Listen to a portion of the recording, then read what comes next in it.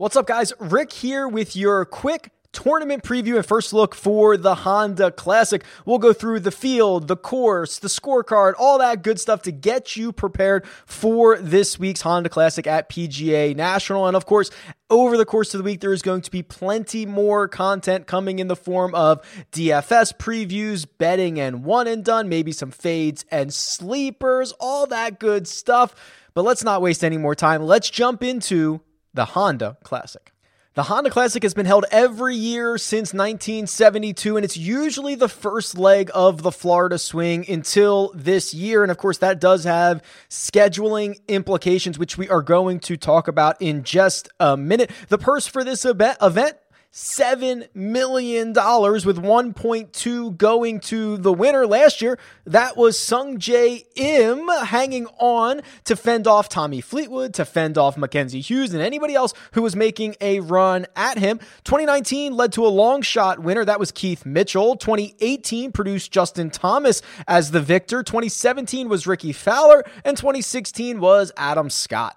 This field of 140 golfers will be cut down to the top 65 and ties after 36 holes, and it's being headlined by Daniel Berger, Sungjae Im, and Joaquin Niemann. Now, this is the natural resting point in the schedule for a lot of the big name players. Think about the stretch of golf that we've had. WGC Workday followed immediately by the Arnold Palmer Invitational, followed immediately by the Players Championship, then of course the Honda, and next week is the WGC Match Play. There's really only one natural resting spot for the biggest names in the world of golf, and unfortunately for the Honda Classic, it is this week because this is a great event. It's a great course, but it fell victim to a really terrible spot on the calendar this year. Now, that means we are going to likely have someone get some life-changing news potentially on Sunday with a victory. There are a lot of guys in this field that are going to be licking their chops at what could be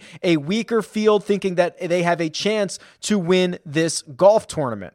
Whoever wins, it's certainly not going to be easy. PGA National is an unbelievably difficult course. It's a Tom Fazio design, and it's been the host of this event since 2007. It's going to play to a par 70, about 7,125 yards. And the real takeaway for PGA National is the difficulty. It was the third most difficult course on the PGA Tour last season, behind only Bay Hill and Muirfield Village. It played 1.9 strokes over par on average, and if that wasn't hard enough, there's a 3-hole stretch called the Bear Trap from 15, 16, and 17. That's a par 3, a par 4, and another par 3 that is one of the most difficult stretches in all of golf. And when you add it all up and look at the scorecard as a whole, there were 4 different holes that ranked inside the top 50 most difficult on tour last season. There is no easy way to get around PGA National, and you're going to have to work for every single shot, and par will often be a good score.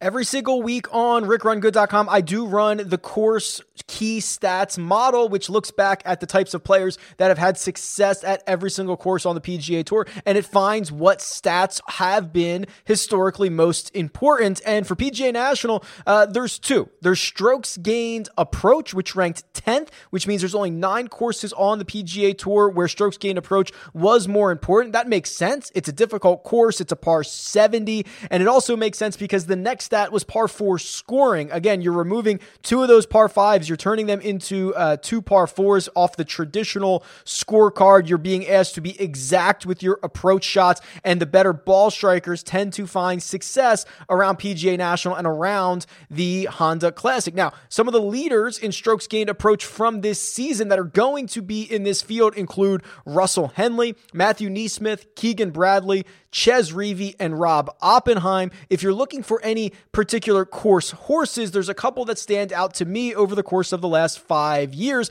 Ben An has made each of his last 3 cuts, which has produced 2 different top 5 finishes. And then Brendan Steele has made the cut in 4 of his last 5 trips with 4 top 15 finishes. And however this shakes out, again, it's not going to be easy at PGA National because 8 of the last 10 winning scores have been single digits under par. So Par is going to be a good score. You make a birdie, you're making moves, and a lot of times you just want to hang on and get into the clubhouse. So you're going to have to earn it this week if you want to be the Honda Classic champion. That'll do it for this quick first look at the Honda Classic. Plenty more content to come the rest of the week. This should be a fun one. Talk to you guys soon.